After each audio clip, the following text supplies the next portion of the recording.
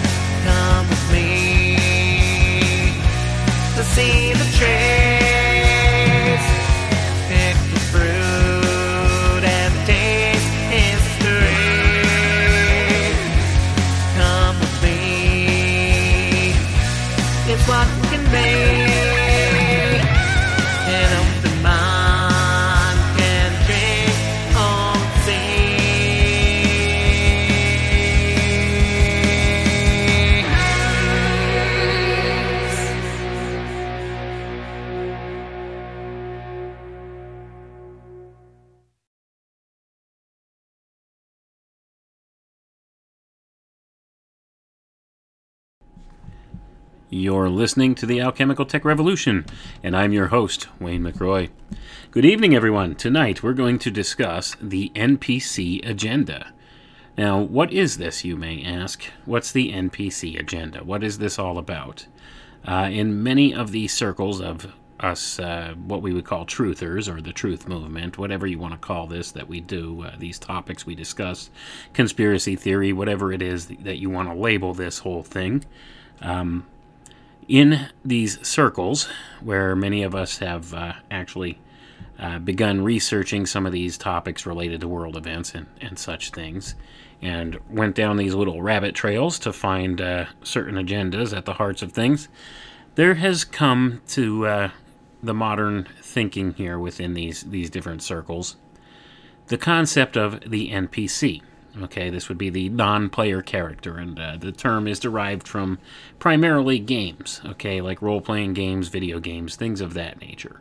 Non-player character, and what this describes in a video game setting is a ancillary character, right, that happens within the story. That being the case, it's not really a real person, so to say. It's sort of an AI kind of a thing that just fulfills one purpose, and that's about it within the context of the game. So this whole trope has really taken off in the truth movement as of late, because people begin to equate this idea to those who will just blindly follow the agendas without questioning anything and going along with whatever the mainstream news media or other media tells them, right? They'll just play right into the whole narrative going on in the world without questioning it and thinking they're a good person for doing so. And they, in this sense, they enforce or reinforce the whole narrative, right? Because that's what this whole concept has been designed to do. It gets people to actually self-enforce different things going on, and we've seen this going on in spades throughout the entire pandemic situation, where the people would walk around wearing the mask and enforcing it upon others. You need to wear a mask to come in here. Like, how many times have you heard that through this whole thing? So what has happened is this whole trope of the NPC has taken off within the circles of the truth movement. So where did this idea originally come from, and why has it really gained so much traction in the recent months here and in the past 2 years? And some of what we see in society, the things that were going on where people just capitulated to ridiculous mandates and ridiculous kinds of demands upon them, that played into this trope. And in playing into this trope, it also reinforced the other side of the trope as well. Whereas we're taking this whole concept of NPC, and it's dehumanizing people, in a sense, right? Even though the people have, by and large, dehumanized themselves by giving away their sovereignty to others by following some of these ridiculous demands that have been made upon them by media, right? And that's primarily the enforcer of all of this, is media. And then the population themselves self-reinforces the idea with this. And thus we have what I call the NPC agenda. But the thing is, when you go and you actually look at this whole trope, you find that this comes from something much older, okay? A much older idea. And as always, as I like to tell people, invariably when you follow these things to their sources, to their source points in the past and in the future, their delineation points where they begin and where they end or where they lead, you always come to the same two places. Invariably, when you follow something to its source point, you will find the ancient mystery schools and the occult teachings of the ancient mystery schools as the beginning places for all of these things. And invariably, when you follow it out to its logical end point, you arrive at transhumanism. And this is no different, okay? Especially when we're thinking in terms of transhumanism. NPC, it's inherent into the concept here, because it's a trope that's been largely associated with video games. And that's primarily the focus of where people's mind goes when you say NPC. So not only is it a dehumanizing term, it also affects the mind in a way where, as to make somebody think inherently of this artificial intelligence type of a trope as well. So you could see the archetype at play here when you really dig into it.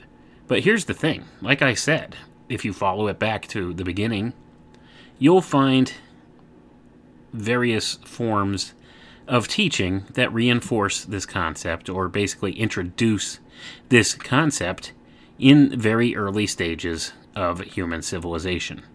And this is something that's been kind of recontextualized by the mystery schools and their proponents, the secret societies of today that have brought forward these ideas. And they've twisted and perverted things and made them into their own kind of an enforcement factor for their various agendas and for the maintenance of their power, right? Because what's happened is a small group of people have garnered power in this world, and they've used secrecy and some of these ancient methods and teachings that they know within their small circle of the secret society groups to manipulate people. And that being the case, they've done the same thing with this kind of a concept. And we're going to dig into where this concept comes from, going back a little ways in time. And this comes from a book in the back of a Masonic library somewhere, probably on a bottom shelf, way in the back corner. And this book, and this is a book you can't get, or at least up until the past couple of years, you couldn't get outside of one of the secret society lodges, okay? And this book is actually from a Rosicrucian group, and the book is titled Soul Science and Immortality, The Art of Building a Soul, The Secret of the Coming Christ, an authorized textbook of the Church of Illumination, published by the Philosophical Publishing Company, Allentown, Pennsylvania. And the author of this book is Dr. Reuben Swinburne Clymer, copyright 1911. All rights of title and subject matter reserved. Also rights of translation. 1911 by Dr. Reuben Swinburne Clymer. And I'll tell you something. If you could get a hold of anything written by Dr. Clymer, read it. This man was very intelligent. He was very well informed. And although some of what he taught, in my view, was perversions of many of the ancient ideas associated with the teachings, he also taught some very true things, and his writing style is good enough in a sense that you can follow along with, relative ease as to what he's saying. He was very good at articulating ideas. So I do like his writing style, and I like that he does convey a lot of good information with the little tiny bit of poison that winds up in there invariably in any of these works that we may look at and study from any secret society groups or any other source for that matter, because there's always that little extra bit in there that kind of muddies the waters, right? So, that being the case, I always tell people, read these things and take it with a grain of salt. Because, although you'll find good information in there, there's always something that invariably spoils the rest. And that's just the nature of how these things are. So you eat the meat and spit out the bones, right? You take what's good and discard the rest. So it takes a little bit of discernment, and it takes a little time and a little study to really delve into these things on a level where you could discern the good bits and the bad bits from this and cross-reference between different writings and different groups who put forward some of this information and get to the good stuff, right? So Dr. Clymer has put some good things in here. And how exactly does this relate to the NPC idea? Well, we'll get there. But let's first begin in the preface of this book. And it says here, the object of this book is to announce to the world the second coming of the Christ. Much has been written and much has been taught along this line, but few are authorized to know the Christ, the Son of Man. There are those who have told us that the Christ is within us, but none have been able to tell us how we are to know the Christ within and when he comes. How can we know the Christ when he comes? This is the main question. If the Christ is within us, we know. We have proof, and we have authority, whereas before we have merely guessed and theorized and believed. Now we are to know. Peter says, We have not followed cunningly devised fables when we made known unto you the power and coming of the Lord Jesus Christ, but were eyewitnesses to his majesty. And I'm going to pause there for a second because eyewitnesses is written in all capital letters, and there is a pun definitely intended there. Eyewitnesses, right? There's the eye again, the eye of providence. That's the whole thing that underlies this whole Church of Illumination, so to say. This is Illuminati teachings, folks, at the fundamental level here, okay? This guy was a major player within the topmost levels of all these fraternities, okay? And he's primarily a Rosicrucian, but he held many titles, okay? And was associated with many different groups.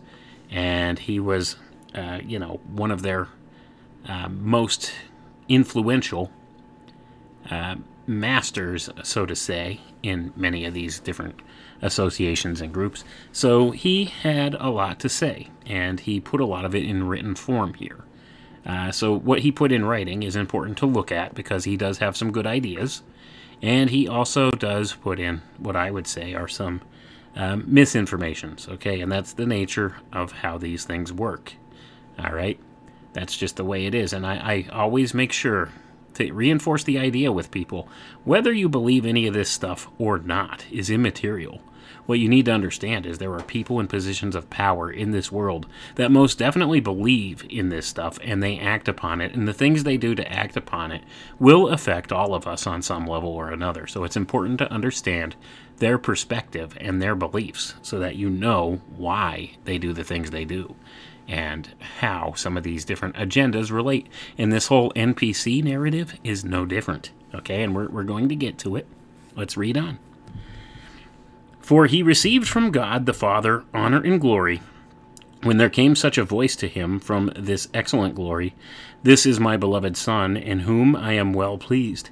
And the voice which came from heaven we heard, when we were with him on the holy mount. We have also a more sure word of prophecy, whereunto ye do well that ye take heed as unto a light that shineth in a dark place until the day dawn, and the day star arise in your hearts.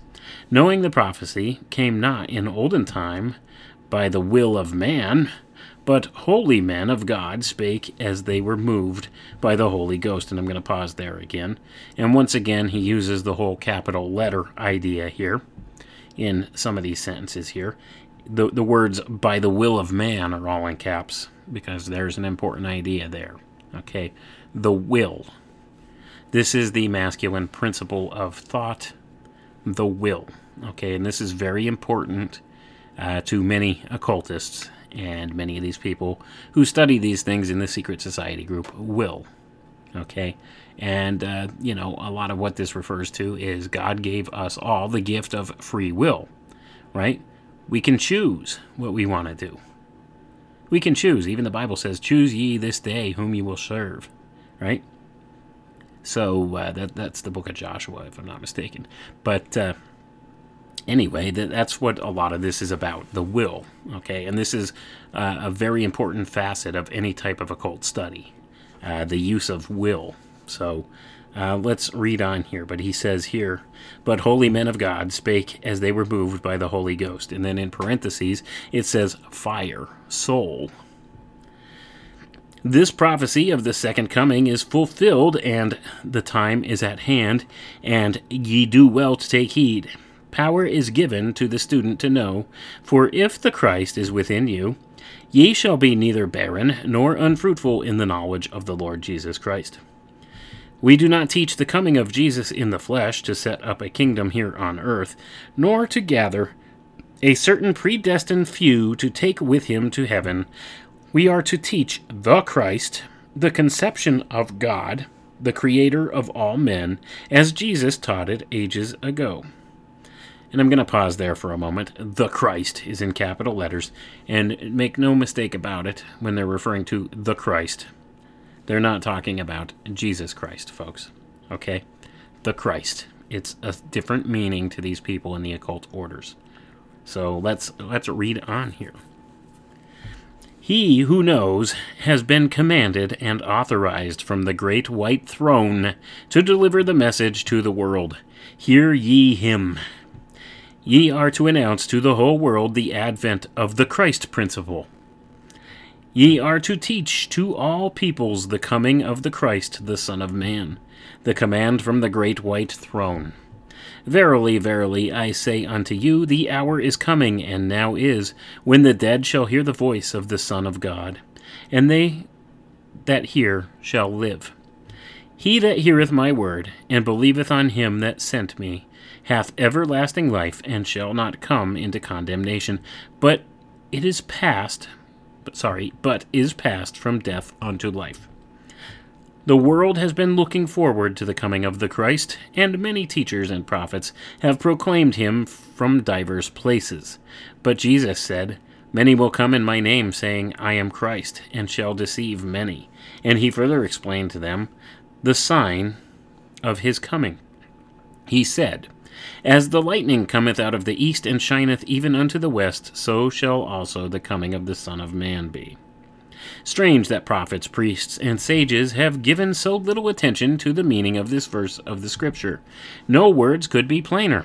Sheathed they are in the symbols of heaven, yet plain to he who knows. Lightning which cometh out of the east. Lightning is the electrical vibration of heaven, mind, the supreme creator of all the universe. The minds, the thoughts, which have lived for ages in the great souls of prophets, priests, and sages, the desires and prayers of the ancient mystics have reached unto the innermost recesses of the Western world. The soul of the Christ has spread its wings over the entire world, and the hour of its acceptance is at hand. And the dead shall hear the voice of the Son of God, and they that hear shall live. Those who have spent their lives seeking among the illusions and snares of the earth, those who are dead to the truth, who have not accepted the words of wisdom, and have not builded their soul on the rock of truth, and it says in parentheses, Christ principle. Okay, I'm going to pause there. So the rock of the truth, right, the rock of truth, and he says in parentheses, Christ principle, shall hear his voice, and they shall live. Soul science has come, which is the Christ, sent by the command from the great white throne. I'm going to repeat that, folks. Listen to this sentence very carefully, because he will tell you here, in no uncertain terms, what he's talking about. Soul science has come, which is the Christ, sent by the command from the great white throne. All right, so I'm going to pause there. So he's saying soul science is the Christ. Okay? That which they're teaching here. The teaching. This dogma of man. All right? This teaching is the Christ, he says. And that this is the way, right? And this, he claims, comes from what he calls the Great White Throne.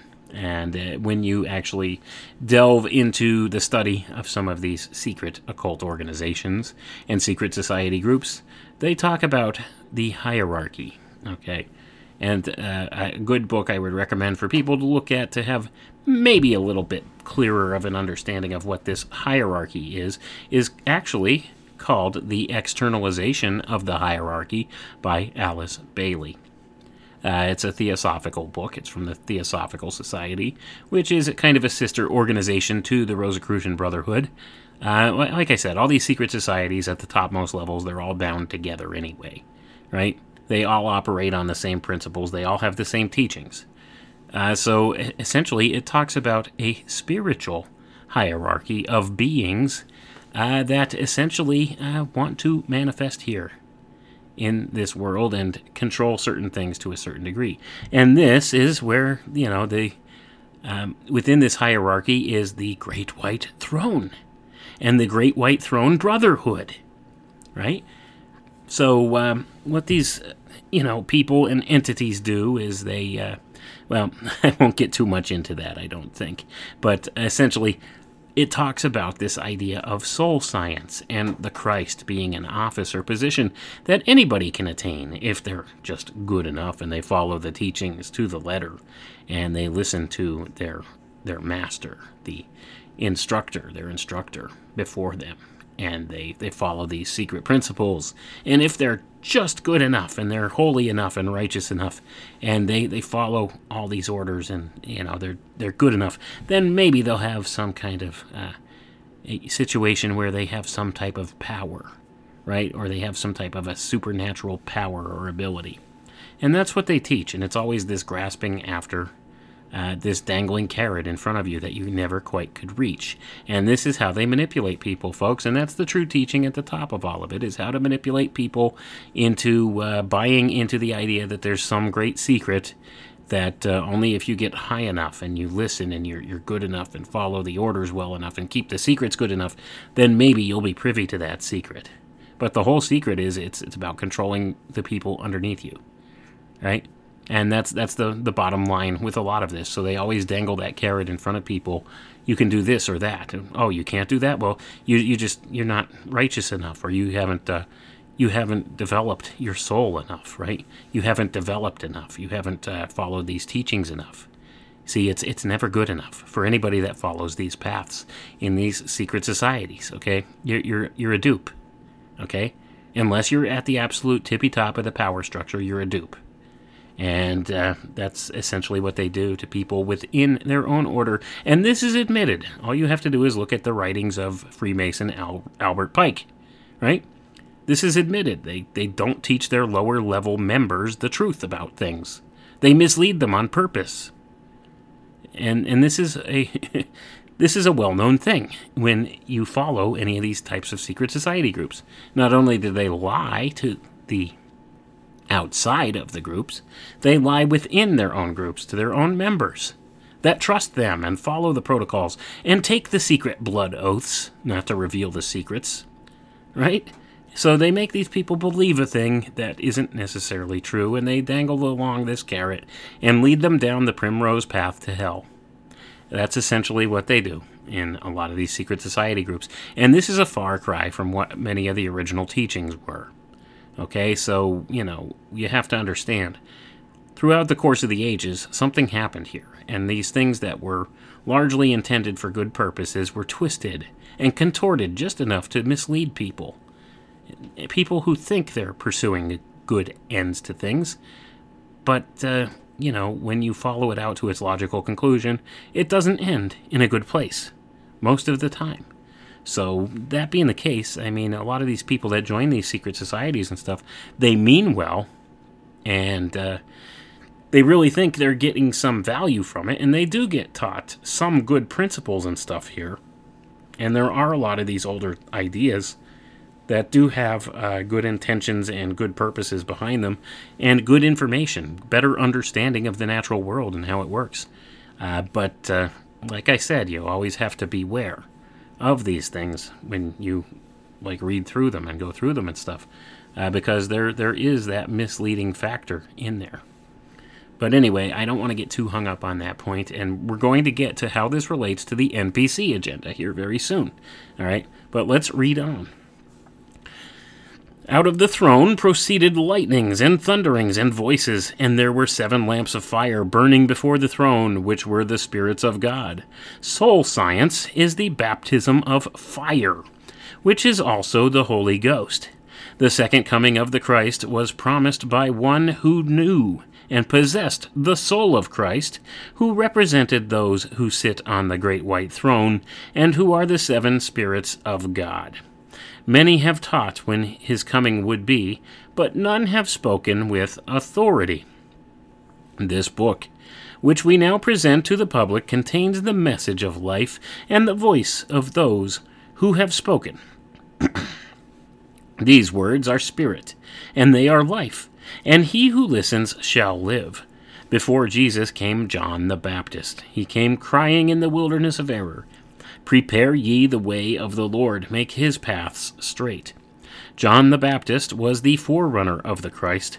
He prepared the people for the acceptance of the truth. He said, "I am come baptizing with water," and it says in parentheses here, folks, mind with a capital M. Okay, now pay attention closely to this concept, because it will be important here later. "But one mightier than I cometh, that the latchets of whose shoes I am not worthy to unloose. He shall baptize you with fire. And it says in parentheses, soul with a capital S. Water is the symbol of mind. We know that John taught and healed many. He was a mind, or mental healer. The world waited long in a wilderness of darkness and error before it accepted the power and work of the mind healers. Many have used the power erroneously until the great affirmer arose in the person of Mary Baker G. Eddy and gave to the struggling, misguided mentalists the principle of mind and mental healing. And I'm going to pause there, folks. Look up Mary Baker G. Eddy. Okay? And so understand who he's talking about.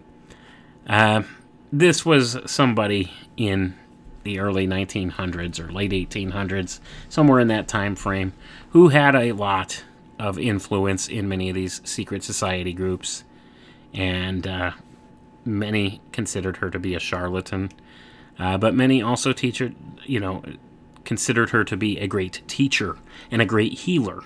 Okay, and that's who he's referring to here. So he's saying that this person was the great affirmer, this Mary Baker G. Eddy. Okay, so keep that in mind. So he's equating this to a modern person, or a more modern person, we should say. Somebody contemporaneous with his time that he lived in. So, you see, once again, this is pointing out the inherent flaw in seeking within these secret society groups for quote-unquote truth, right? Because this is the kind of thing that it will get you. They give reverence to these teachers, and a lot of it is very egoistic. Okay, they have all these grandiose titles. They think themselves superior to the masses. They think they're better. They've obtained these secrets, this wisdom, all these secret teachings and stuff like that, and they can go about doing these wonderful things. See, they have this sort of hubris to them, and it's very egoistic. So you could know, and the Bible tells us to weigh the spirits, and when you weigh the spirit and see that the spirit is an egoistic spirit, then you can know something about that, right? You can know that it is a self-serving or self-seeking spirit, and not necessarily the true Spirit of God coming through with this, because it's not a selfless spirit, so to say, when they're giving each other these accolades like this, right? You can understand that it's more of an egoist type of a thing here. So it's this presumption of power and authority and this type of status within society. So some of these teachings, like I said, this would be some of the little bit of poison that I would say is mixed in with these teachings, because it inflates the egos of these people, like Mr. Reuben Swinburne Clymer. And don't get me wrong, I have respect for the man's works and writings, because, like I said, he was a very prolific writer, and he was good at communicating different points, and he did put a lot of good information into many of his works. But at the same token, when you look at all the titles and degrees and all these lofty attainments and stuff that he achieved for himself, and how he had inflated his own ego within this secret society, or this different, how should we say, this circle of influence of secret societies, you can see how it was kind of self-serving in the end, right? But let's read on here. I don't want to take up too much time talking about this, because we have to get to the main point here of why we're talking about this tonight, and it has to do with the NPC Agenda. And I call it the NPC Agenda because there truly is an agenda behind it, folks, and it's not what you think. Let's read on. As John the Baptist looked forward to the greater demonstration of power and glory from above, so did the great Baptist disciple look forward to a greater demonstration of the power from on high. It has not come as she expected. It says she here, but I think it means he. It has not come as he expected, but the day of the Son of Man is here, as announced by John the Baptist. The material age, the age of darkness, represented by the word Egypt, has long since passed.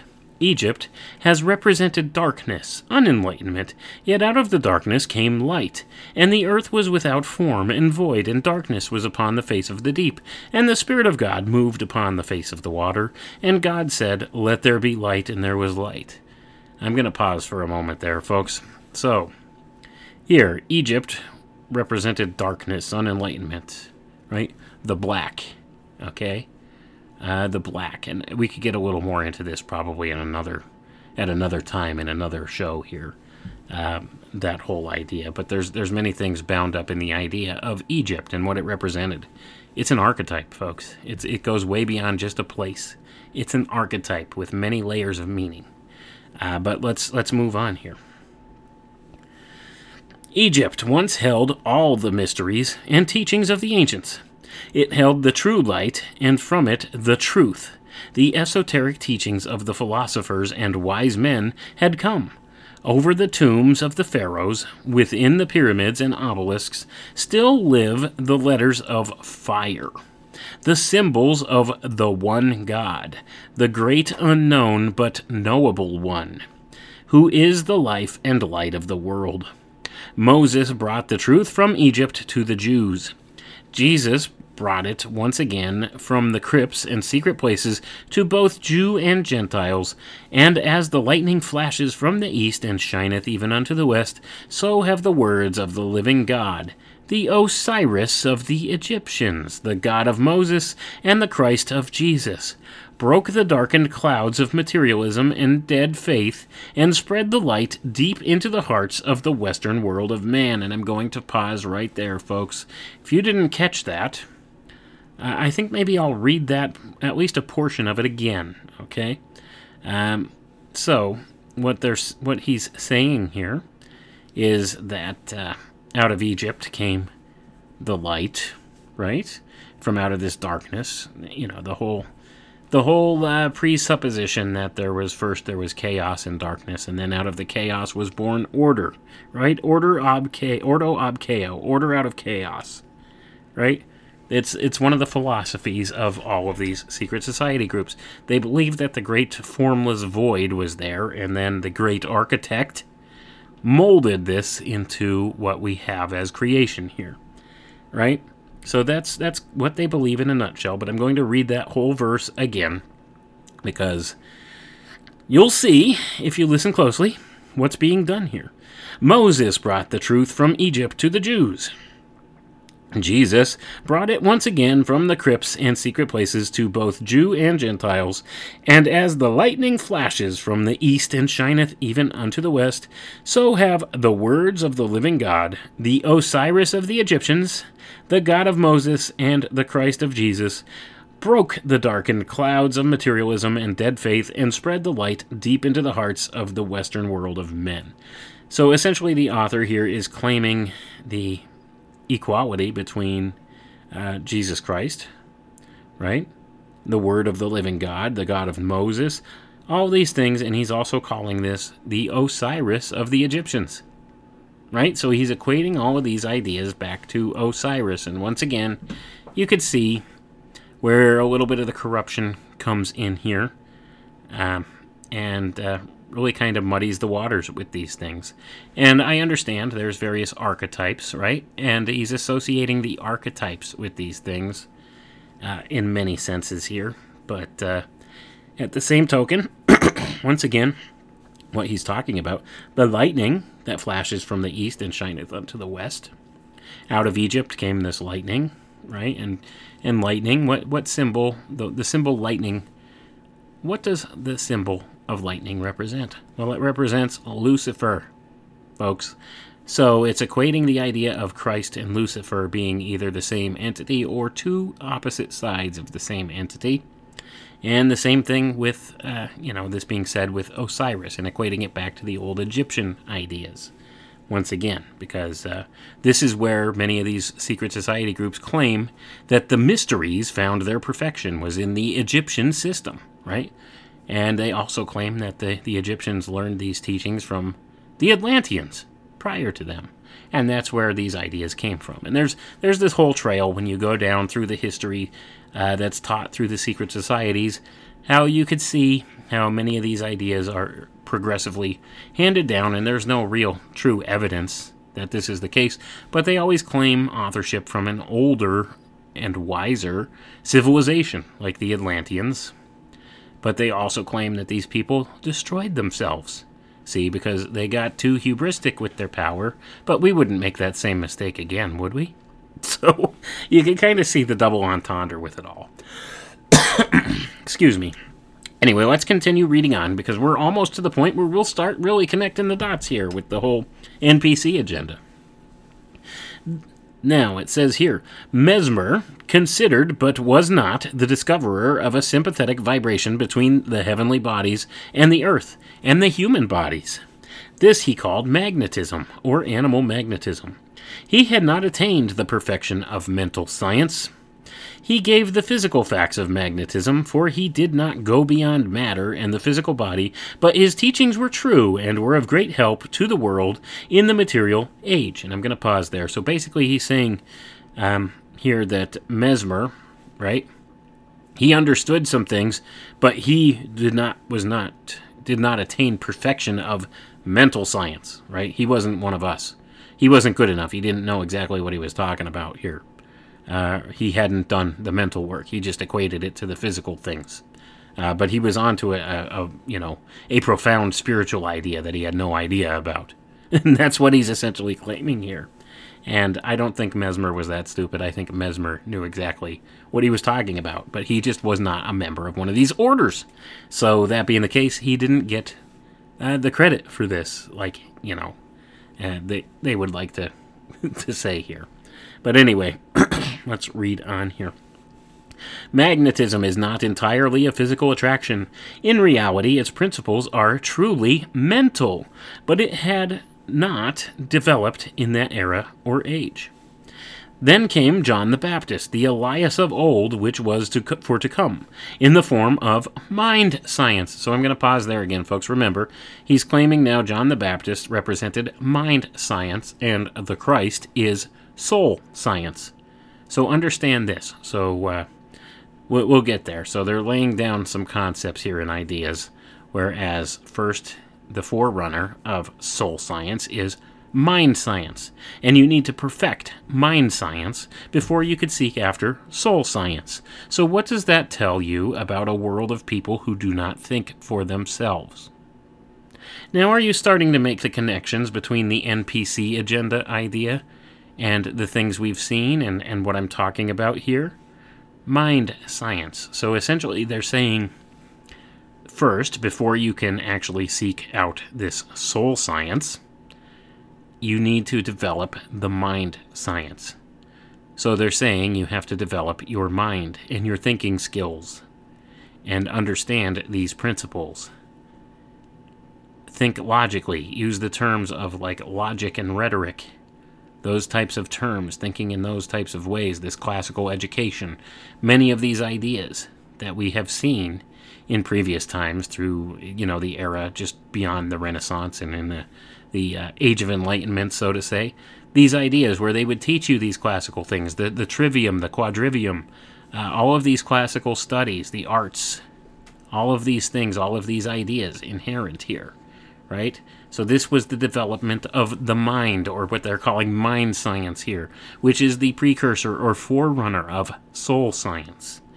And anyway, not to get too far ahead of myself, let's read on here and we'll connect the dots here. All right. Wonderful work has been accomplished by mental or mind science in its varied forms. The mind is the real creator. The mind makes or mars the world of souls. Mind must come first, for it is the forerunner of the Christ, which is the soul. For mind builds the soul, but mind dies and soul lives.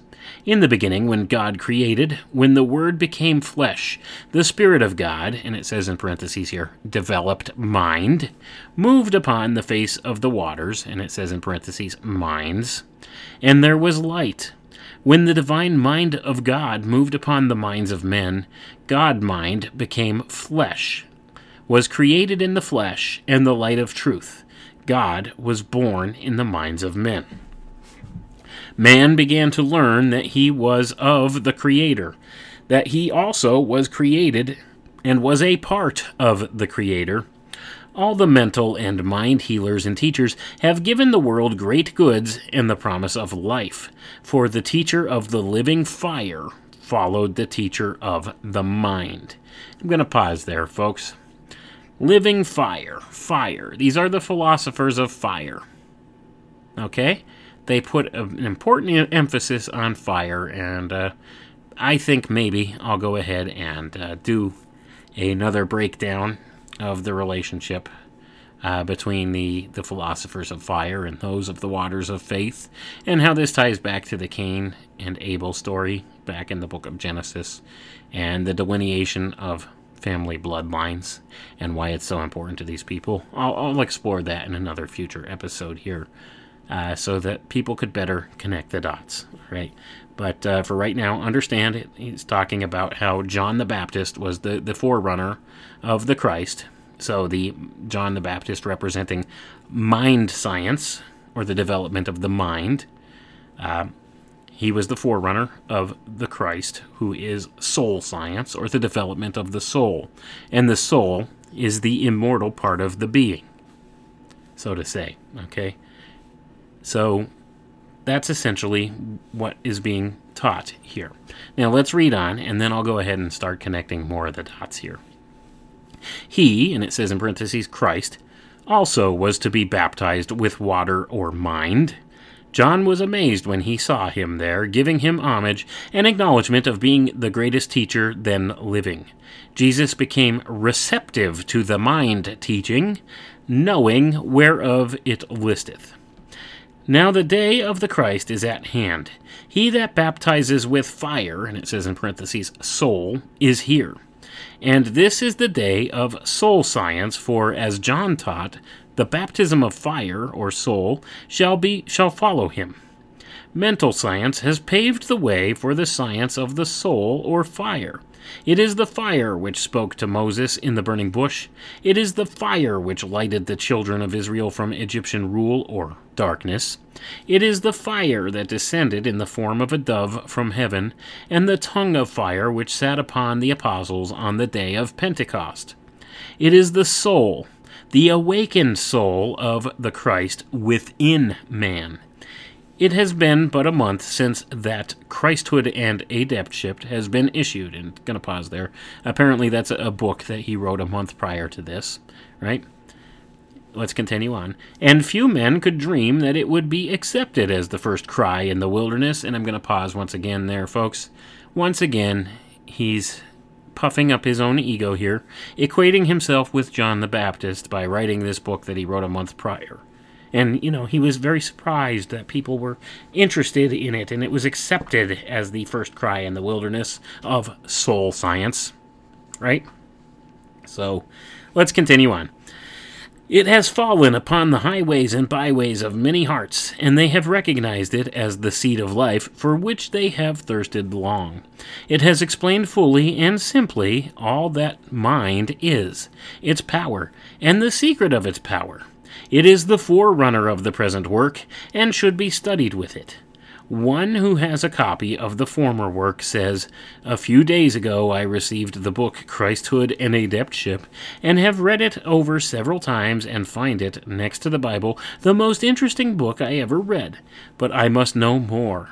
From all over the land come messages of encouragement and a demand for more and more of the same teachings, and he who knows has received command to issue the present work. Thus, the time for the baptism of fire is at hand, and that which is of the soul must take the place of that which is of the mind only. The soul is greater than the mind. It is the living man, the eternal life of the Spirit. It is the light of men, the living fire or eternal death, whichever he chooses to make it. Jesus taught that the soul was greater than all else. He said, "What will it profit a man to gain the whole world and lose his own soul?" All through the Gospels and the writings of the apostles, those who were inspired and authorized to speak as the oracle of God warned and taught men to develop the soul, to bring the soul to the knowledge of the one God. Paul tells us, to be carnally wicked is death, but to be spiritually minded is life and peace. The mind builds the soul, and a spiritual mind builds life and peace. The God of peace sanctify you wholly, and I pray God, your whole spirit and soul and body be preserved blameless unto the coming of our Lord Jesus Christ. Herein he warns us to preserve the spirit, soul, and body. Paul again says, we are laborers together with God. Ye are God's husbandry. Ye are God's building, according to the grace of God, which is given unto me as a wise master thereon. But let every man take heed how he buildeth thereon. Every man's work shall be made manifest, for the day shall declare it, because it shall be revealed by fire, and it says in parentheses here, soul, and the fire shall try every man's work, what sort it is. Know ye not that ye are the temple of God, and that the Spirit of God dwelleth in you? If any man defile the temple, and it says in parentheses, his body, of God, him shall God destroy, for the temple of God is holy, which temple ye are. And I'm going to pause there for a moment, folks. And yet these are the same people who will push for transhumanism, won't they? So, see, let's read that again. This is a very important verse here. All right? That he's taking and trying to twist out of context, if you're reading into this correctly. Know ye not that ye are the temple of God, and that the Spirit of God dwelleth in you? If any man defile the temple of God, him shall God destroy, for the temple of God is holy, which temple ye are. So, think upon that, and think about what the whole concept of transhumanism intends to do. Well, it defiles your body, doesn't it, folks, when you follow it out rightly to its logical conclusion. So this should be a stark warning to anybody, really, but that's not the context in which he's trying to say this here, because he's equating the idea between mind science and soul science here, all right? So these are concepts, these are archetypal ideas that are being used here and presented. But let's read on and see what else Dr. Clymer has to say here, and then we'll break it all down again in a minute. God will destroy the unholy, the God that is within you, when you are tried by the fire of what sort of your work is. For God is a consuming fire, and it says again in parentheses, soul.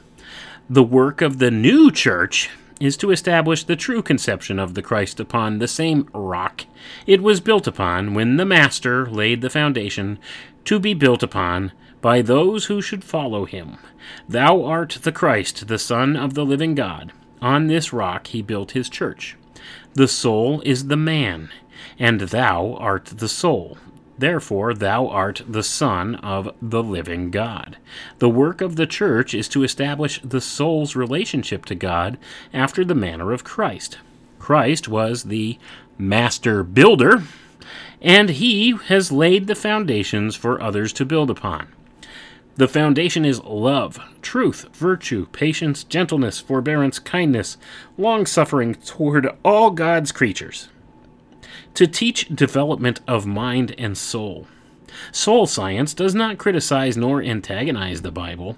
Its mission is to lift the veil from the hidden truth and mysteries so that all can understand. So that all can understand. Lost my place there for a second. Sorry about that. We teach all men how to live pure, clean lives and identify the soul with the Christ. Few know the soul, where it is and what it is. The church will open the understanding so that the soul will manifest itself and its real works to the earnest seeker. Healing stations and schools are to be established in every city and town where the truth will be accepted. The healing of the soul, or the eth, and that's spelled A-E-T-H, is taught. And this is the healing of the Christ. And I'm going to pause there for a moment, folks, because the eth. This is within the secret society groups. It's a secret inner circle of a priesthood, the eth priesthood. okay?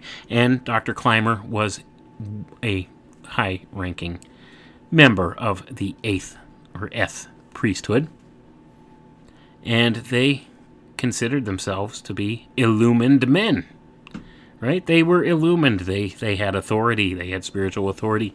They considered themselves healers.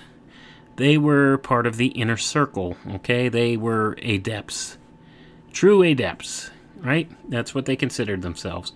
And that's what he's trying to say here, is that basically, he's taking these true words of Christ, these things that Jesus said, and he's kind of twisting them and bending them into a certain agenda, so to say, or to promote certain aspects of an agenda or an organization that he was part of, and to inflate his own ego in the process.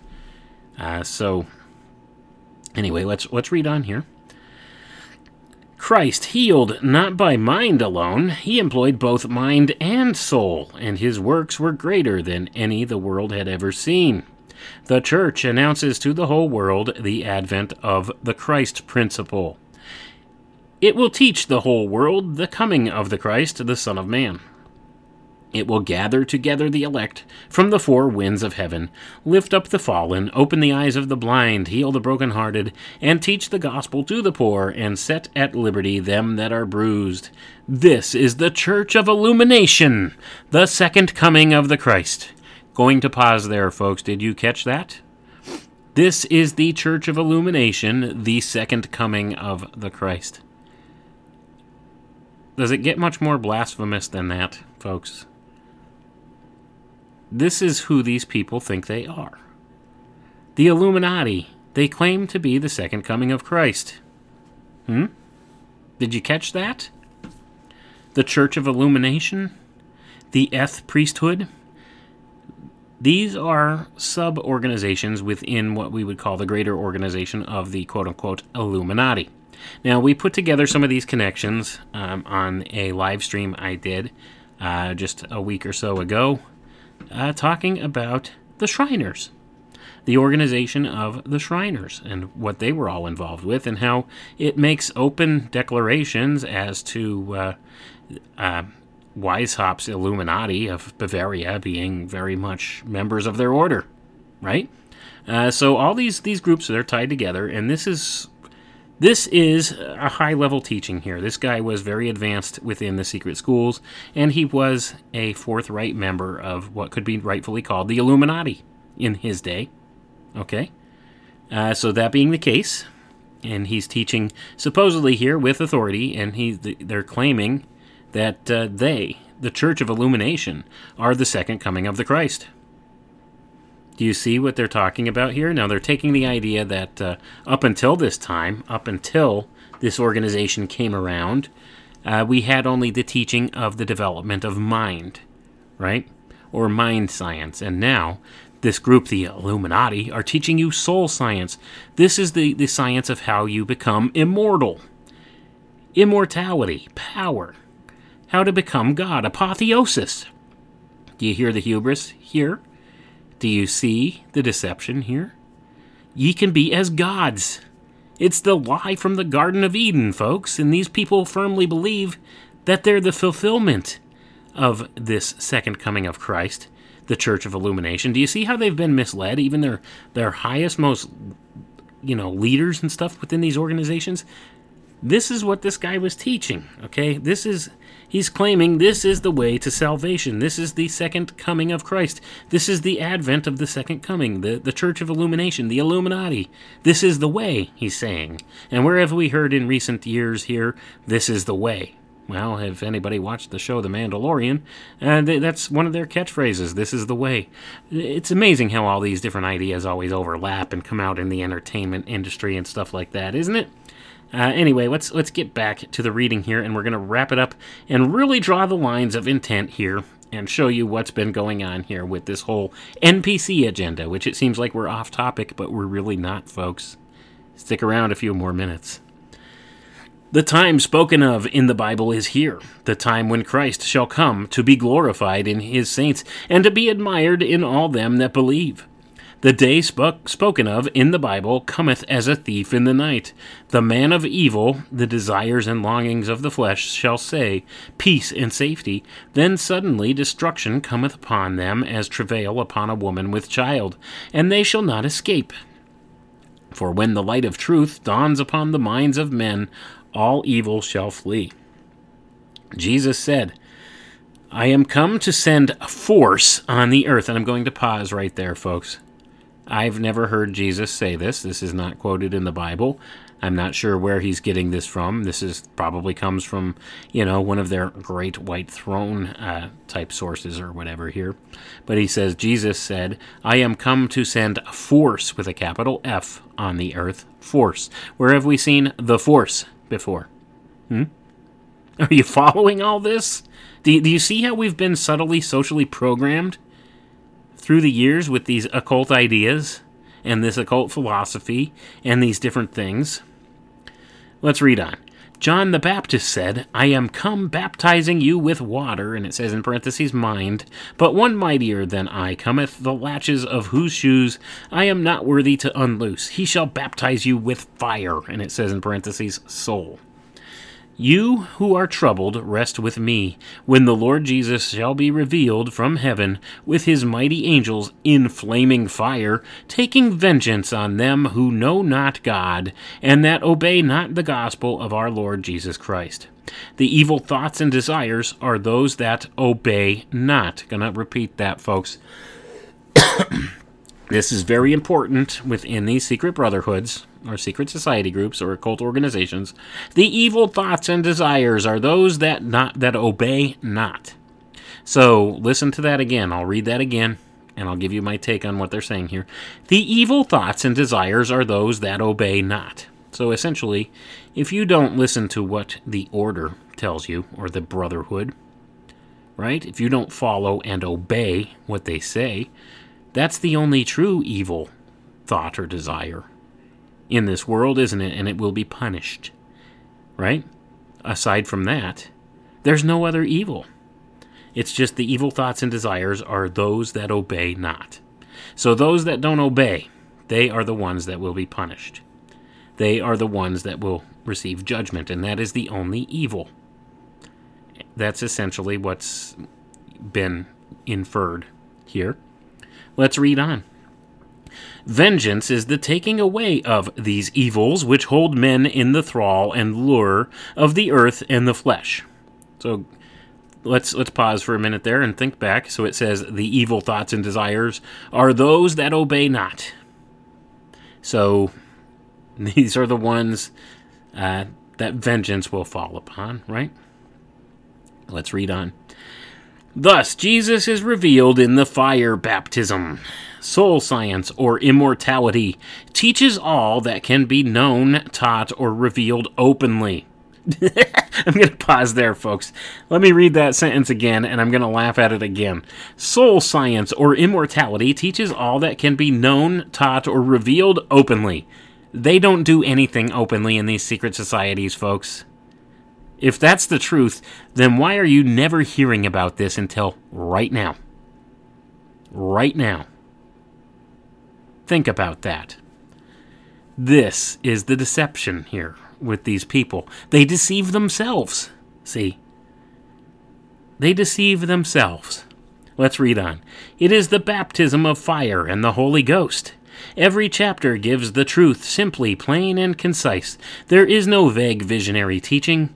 It is founded upon the rock of truth, the Christ. The student learns to know good from evil, false from true. A double-minded man is unstable in all his ways, for he knows not good from evil and false from true. And the greatest dangers to the student are the ignorant dabblers in science falsely so-called, and those who call themselves occultists without authority or understanding of the truth. And I'm going to pause there again, folks. So you see how he peppers in many of these true statements and ideas from the Bible and from other sources, and, litters them together with some of these other things. These ones that say, a double-minded man is unstable in all his ways. That is a truth from the Bible, but then it also says here that, it says, But the greatest dangers are from ignorant dabblers in science, falsely so-called, and those who call themselves occultists without authority or understanding of the truth. So he's saying here that, you can't truly understand something unless you're one of us, right? Then you're either a dabbler or a self-called occultist, but you don't have authority or understanding, right? And he says that these are the double-minded people. Yet here, he's speaking that, soul science or immortality teaches all that can be known, taught, or revealed openly. Yet he teaches this in secret, right? It's not taught openly. This is a double-minded person. I find it ironic that the double-minded is speaking about being double-minded in a derogatory way here. And, trying to twist and turn the tables on others here. Let's read on. Paul says, "Let no man beguile you of your reward in a voluntary humility and worshipping of angels, intending unto those things which he hath not seen, vainly puffed up by his fleshly mind, and not holding the head, from which all the body by joints and bands, having nourishment ministered and knit together, increaseth with the increase of God. Wherefore, if ye be dead with Christ from the rudiments of the world, who, as though living in the world, are ye subject to ordinances, which things have indeed a show of wisdom in will worship," and I'm going to pause for a second there. Will worship is all capitalized in capital letters. Will worship, okay? The worship of one's will, okay? So that's what's being spoken of here. So, which things have indeed a show of wisdom in will worship, and humility and neglecting of the body, not in any hour to the satisfying of the flesh. Seek those things which are above, where Christ sitteth on the right hand of God. When Christ, who is our life, shall appear, then shall ye also appear with him in glory. For when he doth appear, we shall be like him, for we shall see him as he is. Those who read this book, Soul Science and Immortality, and live it will be healed mentally and physically. All the secrets of life and death are made plain. The greatest healing power ever given to mankind was demonstrated by Jesus the Christ. And now we're going to get to the meat of the observation here, or the meat of the matter, with this book, okay, that Dr. Clymer has so graciously written and has kind of set himself up to be an equal to the Savior, Jesus Christ, right? Or so he claims. In F healing, the same laws, the same rules, the actual power and healing as taught by Jesus are revealed. The student knows. There is no blind following of the blind. He is able to prove for himself and to himself its wonders and its truth. What the book can do for mankind has never been accomplished by any teacher or healer since the time of Jesus. I'm going to pause there, folks.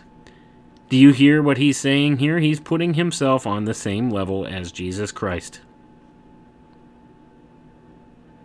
I don't know what more I need to tell you here, or what more I need to say about that. Let's continue reading. We're almost to the end here. And remember, this is just the preface. So, mind or mental healing has accomplished great wonders and blessed the world, as in the day of John the Baptist, the great mind healer. But the Christ has come to baptize with fire. His Spirit has descended in like manner as he descended, and his word is preached again to all people, for he promised to be with us unto the end.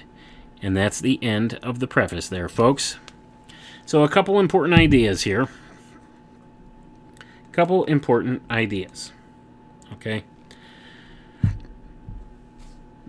The main takeaways here are that these people believe themselves to be the advent of the second coming of Christ, right? The Illuminati, they preach that they are the second coming of Christ, and that you will find salvation by obeying their orders, what they tell you. That this is the only true illumination, so to say.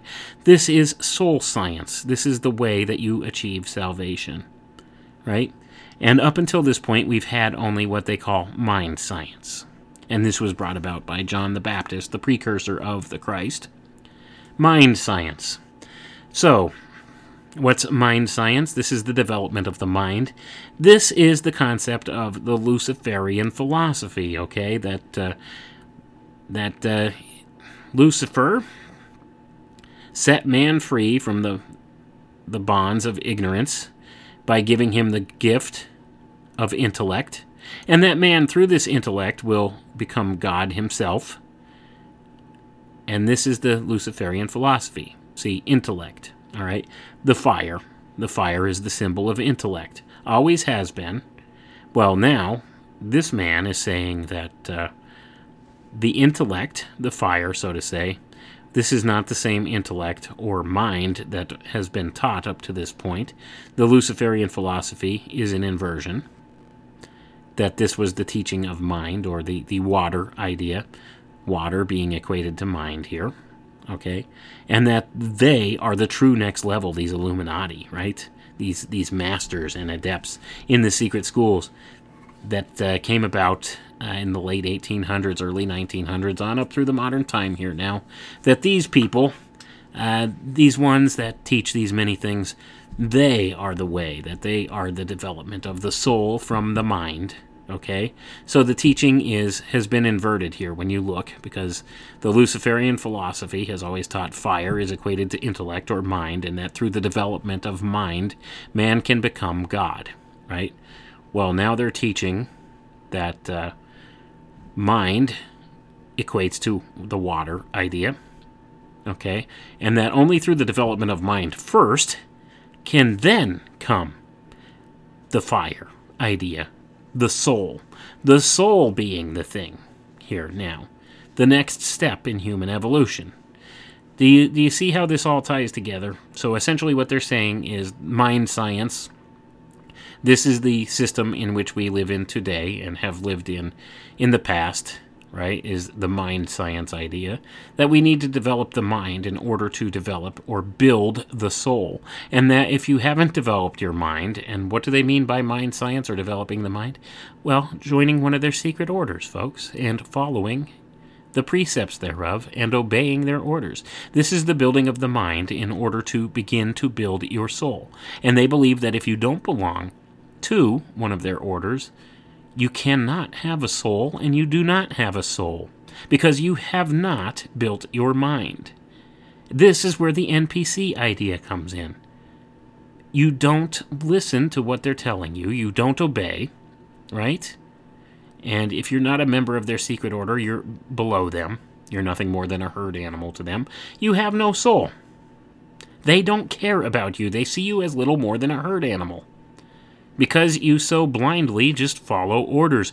You're reactive, okay? They keep you in this reactive state, your mind, in this constant fight-or-flight mentality, the defense mechanism, the animalistic mind, the animal mind, as they call it.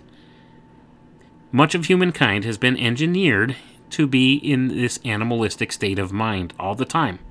We react. We don't think critically. We don't think logically. We don't think deeply. And we don't think clearly.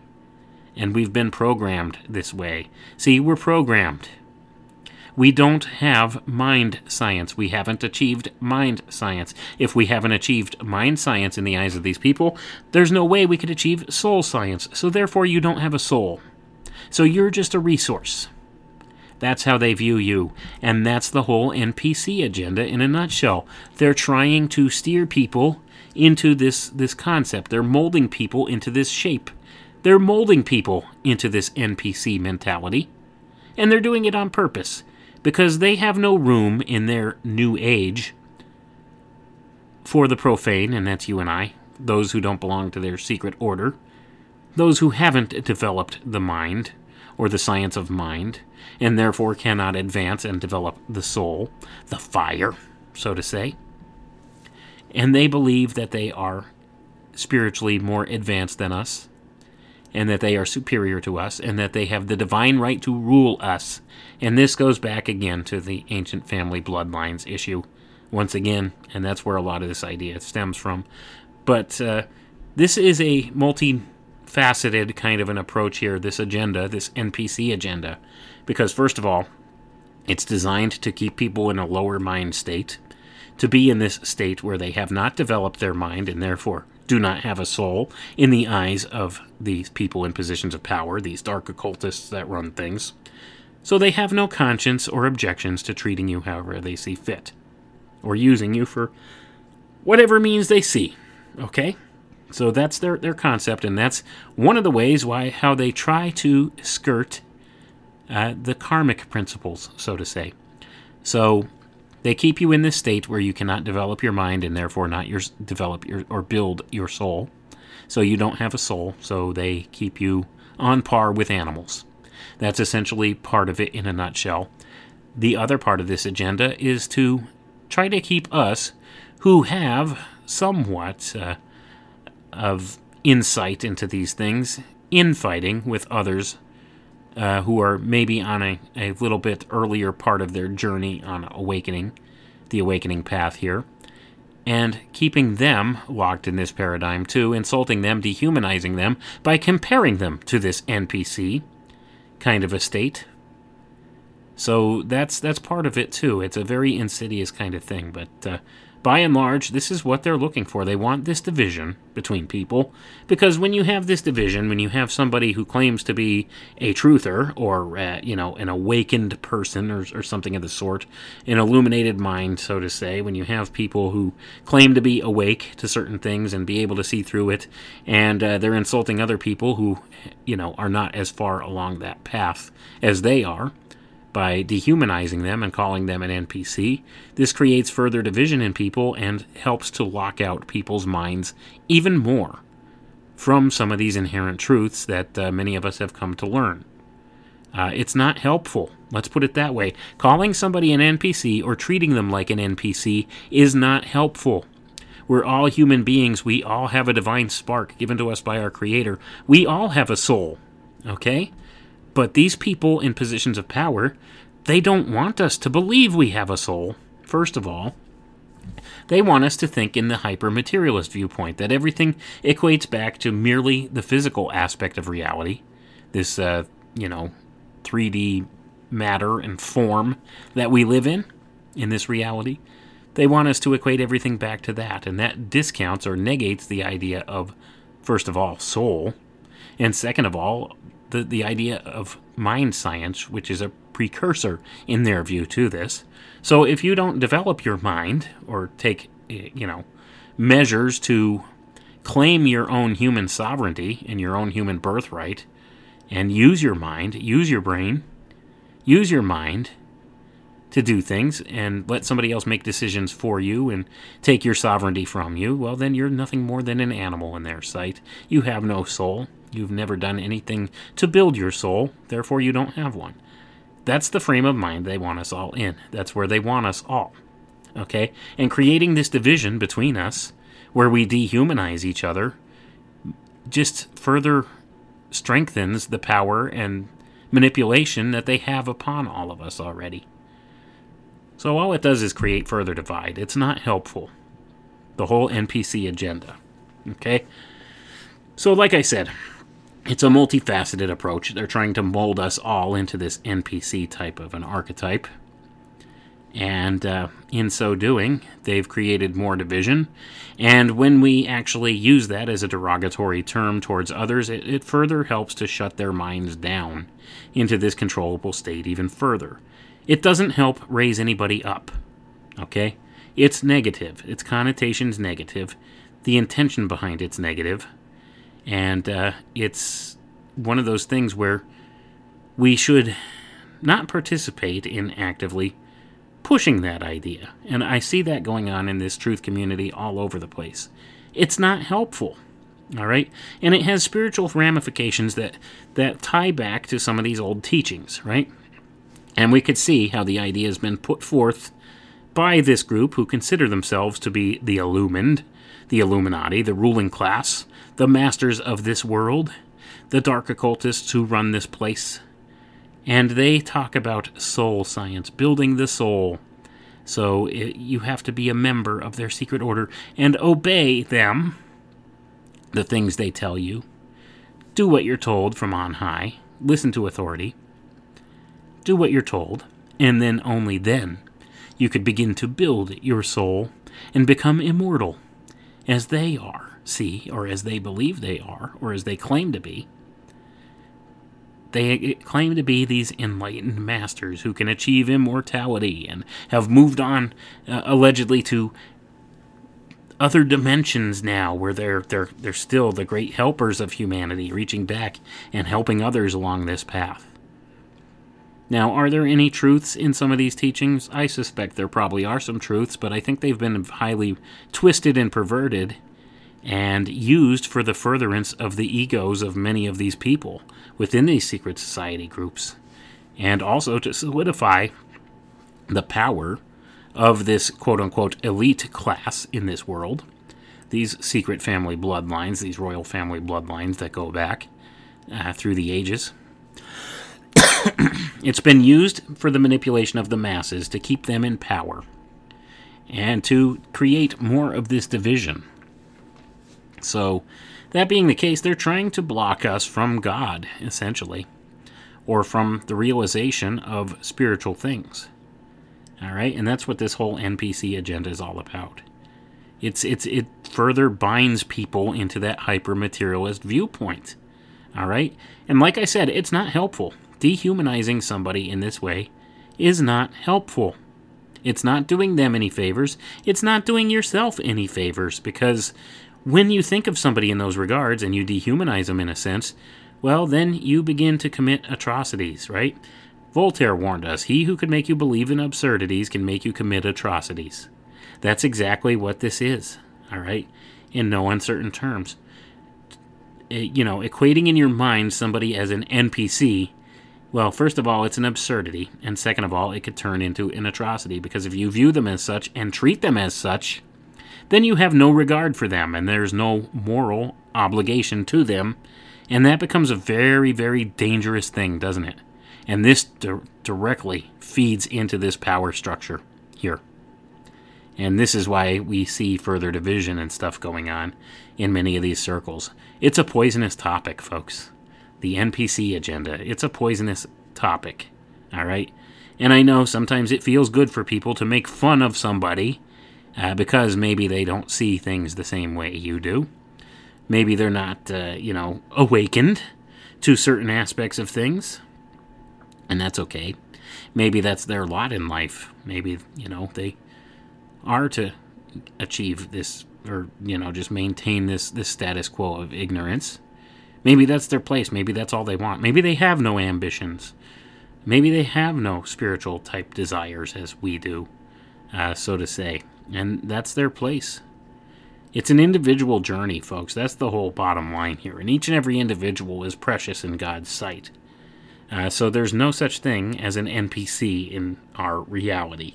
Although people may argue the point with me and say because of the behaviors, because of how they've been manipulated and programmed through various means and archetypes, that, they fall into this category of NPC. But every soul, every being is precious in the eyes of God. And it's not fair to label somebody as not counting. That's essentially what you're doing when you're calling somebody an NPC. They don't count. They don't matter. So, that being the case, it's a dangerous position to take. And it's a devious agenda. Because essentially, that's what they want, these people, these dark occultists that run things. Let me rephrase that. These dark occultists that run things, the people in charge here in this place, that's how they want us to all be. They want us to all be NPCs, so to say, so they don't have to worry or consider anything about us. They want us to just, obey and go along with whatever they put before us and use us for whatever needs that they have to fulfill their own personal desires, to maintain their power in this place. And, we could speculate as to their reasonings and stuff like this for doing many of these things, but that's the bottom line here. It's an ugly agenda that's kind of gotten out of control within the truth movement that I've seen recently. And I just figured I need to address it here and point out its occultic roots, because it ties back to these ideas. Because these secret society groups, they believe that you don't have a soul unless you're an adept within one of their orders, right? Then you have a soul. Then the things you think and believe count and matter, and the things that you do matter. Otherwise, you don't matter. You're nothing more than an animal. It was expressed in the document Silent Weapons for Quiet Wars that he who does not use his intelligence is no better than an animal that does not have intelligence, and thus, therefore, are essentially cattle, right? They're stakes on the table, I think is the words that it uses, by choice and consent. That those who will not use their intelligence are no better than those that do not have intelligence, and those people are stakes on the table by choice and consent. That's how they view you, folks, and that's what this agenda, this NPC agenda, is all about. They want you to be that. Okay? They want you to be the victim. Why do you think they promote this victim ideology all the time? That's all you are. You're the victim. You're the butt of their jokes. That's what an NPC is, the butt of the joke, right? Do you see how devious and twisted this whole thing is? And how it's become something out of control within this community of people who supposedly wants to awaken people to these different things going on in the world and make the world a better place? And, encourage people to break free from the mind control programming and stuff? Do you see what's been done here? We're not immune. We're easily manipulatable, too. We just don't see it because of the same reasons why these people in these secret society groups believe the things they do and fall for it. It's about ego, hubris. A lot of people think, okay, well, I know a few things that other people don't. That makes me better than them. See, look at how dumb they are. Look at that NPC over there wearing the mask, walking in the store all afraid. They don't know that this whole thing's fake. But I do, therefore I'm smarter than them. And even though I could tell them it's fake, they won't believe me. Well, why is that? Because you look down upon them and view them in that regard. You don't matter. Why am I wasting my breath telling you this? Do you see how dangerous of an idea this NPC thing becomes? That's why I wanted to point this out tonight, folks. It's devious, it's deep-rooted back in occultism, and always invariably leads forward to transhumanism, just like everything else I always present, and I wish it didn't always point to those couple of select vantage points, but it always does. I'm sorry, it always does. I'm yet to find any type of these conspiracy-type topics that does not begin in occultism in the ancient mystery schools and end in transhumanism. They all do. Every single last one of them that I've ever looked at always invariably goes those two directions. When you look back in time, it's the ancient mystery schools and the occultism inherent therein that's been brought forward through time. And if you look to the other end of the spectrum, towards the future, towards the logical endpoint, it always leads to transhumanism. Always. And that's, I know I sound like a broken record saying this stuff, but that's the bottom line, and that's the truth. So, take it as you will. I'm just here spreading a message, folks, and that's my job, and that's what I'm out here doing. So, take it for what it's worth. Like I said, take some of this stuff with a grain of salt, because they teach many truths, but they also teach some lies with the truths. And it's really hard to discern at times. But at the same token, we could see the intent or intention behind these things. And intent is everything. And the intent behind the NPC agenda is one that's evil or bad. It's not helpful, folks. The NPC agenda is not helpful, and I'm just going to leave it there. Thanks for listening. Have a good night. We'll catch you next time here on the Alchemical Tech Revolution. Have a good one. Come with me.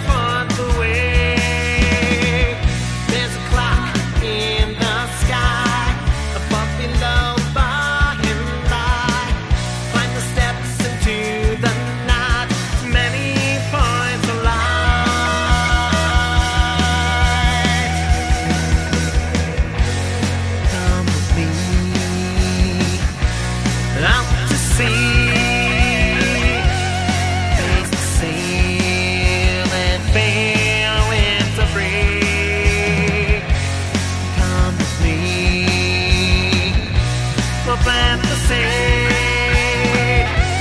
Take the time and you get what you need.